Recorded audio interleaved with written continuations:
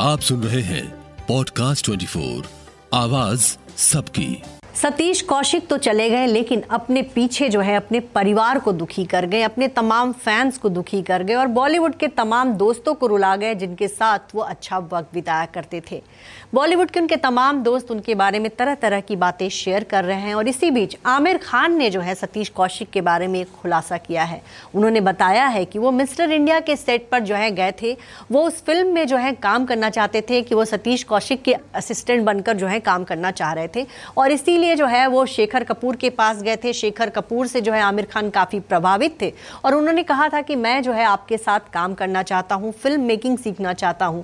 तो उन्होंने कहा कि भाई जो मेरा चीफ असिस्टेंट डायरेक्टर है उससे तुम बात कर लो। तो ऐसे में जो है आमिर खान ने सतीश कौशिक से बात की। सतीश कौशिक ने फिल्म में कैलेंडर का रोल किया था और फिर जब वो उनसे मिलने गए तो सतीश कौशिक जो है आमिर को देखकर चौंक गए। एक तो आमिर जो है अपना काम बहुत प्रॉपर तरीके से लेकर गए थे, उन्होंने पेपर वर्क किया था और ये देखकर जो है सतीश कौशिक उनसे काफ़ी इंप्रेस हुए थे, क्योंकि 80s में जो है बॉलीवुड में इतनी स्क्रिप्टिंग वगैरह और इतना पेपर वर्क नहीं होता था। फिल्म की शूटिंग के दौरान ही डायरेक्टर जो है सीन समझा दिया करते थे कि आपको ऐसे करने हैं। शूटिंग के दौरान ही जो डायलॉग राइटर है डायलॉग लिख के दे देते। तो आमिर खान बहुत प्रॉपर तैयारी के साथ गए थे और ये देखकर जो है सतीश कौशिक उनसे इम्प्रेस तो बहुत हुए, लेकिन इसके बावजूद उन्होंने मिस्टर इंडिया में जो है उनको बतौर असिस्टेंट डायरेक्टर काम नहीं दिया। उन्होंने कहा कि नहीं, हम तुम्हें नहीं रख रहे हैं। तो उन्होंने जो है बाद में उनसे आमिर खान मिले और उन्होंने पूछा कि सर मैं पूरी तैयारी के साथ गया था, उसके बावजूद आपने जो है मुझे क्यों नहीं सेलेक्ट किया। तब सतीश कौशिक ने उनको बताया कि भाई उस समय तुम कार से आए थे और मेरे पास खुद कार नहीं थी। मैं ये कैसे बर्दाश्त करता कि मेरा जूनियर जो है कार से आ रहा है और मैं जो है बस से आ रहा हूँ। तो इसी वजह से जो है सतीश कौशिक ने जो है उनको अपनी टीम में नहीं रखा था। आपको बता दें कि मिस्टर इंडिया फिल्म बहुत बड़ी हिट हुई थी और यही वो फिल्म थी जिससे जो है बतौर एक्टर सतीश कौशिक की पहचान बनी थी। कैलेंडर के रोल में उनको बहुत ज़्यादा पसंद किया गया था और आज भी उनके जो तमाम किरदार हैं उसमें से कैलेंडर का रोल जो है सबसे ज़्यादा यादगार रहा।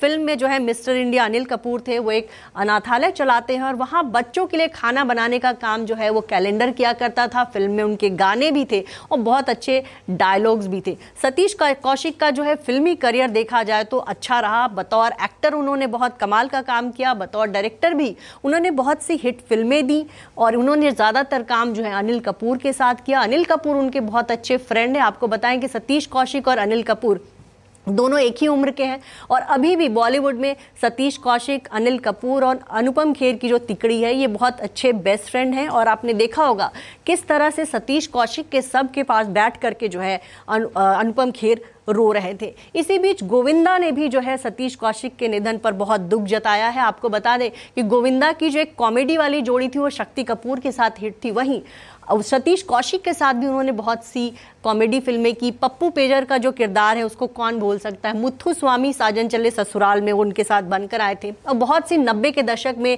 उनकी जो कॉमेडी फिल्में थी उसमें सतीश कौशिक ने अच्छा काम किया था। और गोविंदा भी उनके निधन से बहुत दुखी हैं और उन्होंने बताया कि सतीश कौशिक कितने टैलेंटेड थे कि फिल्म के सेट पर जो है वो अपने डायलॉग्स जो है खुद ही लिखते थे। अगर कई बार उनको लगता था कि इस डायलॉग को चेंज करें और ये ज़्यादा प्रभावी होगा तो वो अपने रोल में, अपने कैरेक्टर में, हर चीज़ में खुद सुधार करते थे। और वैसे भी वो खुद बहुत अच्छे फिल्म मेकर रहे हैं। बतौर असिस्टेंट डायरेक्टर उन्होंने बॉलीवुड में शुरुआत की थी। बाद के दिनों में उन्होंने जो है तेरे नाम जैसी फिल्म बनाई। आपको बता दें कि साल 2004 में ये फिल्म आई थी और उस समय सलमान खान का करियर बुरी तरह से डूब चुका था। लगातार कई फिल्में फ्लॉप हुई थी और तेरे नाम वो फिल्म थी जिसने सलमान के करियर को जो है परवान चढ़ाया था।